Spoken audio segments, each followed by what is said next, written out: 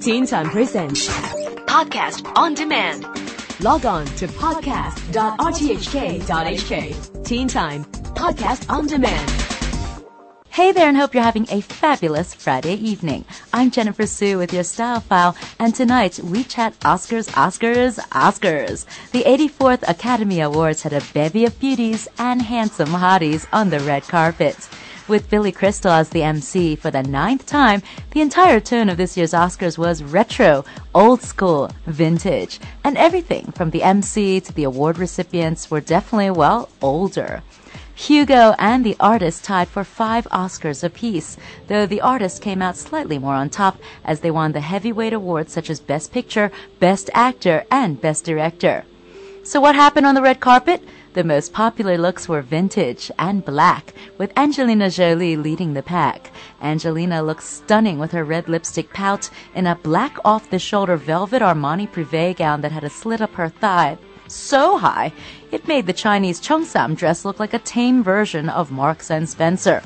Yes, Angelina knew how to work it. And on stage, everyone looked and looked. In China, that would have been considered way too risque. But in Hollywood, almost anything goes.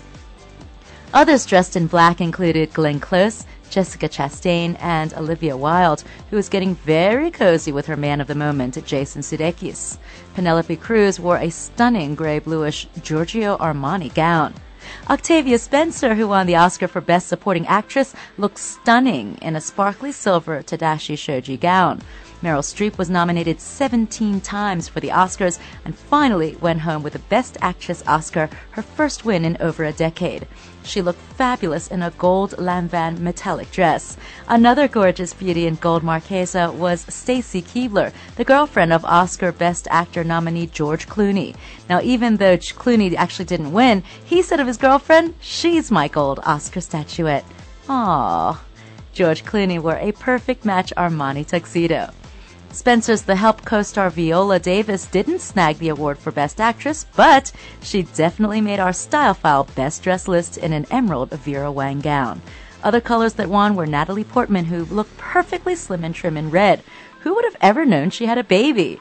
And Oscar nominee Michelle Williams looked like a princess in red Louis Vuitton. Jennifer Lopez outdid the rest in a shimmery see-through Zuhair Murad dress, where she leaned over at one point to show just a little bit too much skin on national TV at one point. Think almost Janet Jackson-esque wardrobe malfunction. J.Lo managed to completely overshadow co-presenter Cameron Diaz, who looked tame in a white off-the-shoulder Gucci gown. Gwyneth Paltrow was another one in white, wearing Tom Ford. Finally, it was Sacha Baron Cohen who stole the red carpet from underneath everyone else, even Billy Crystal's dancing feet.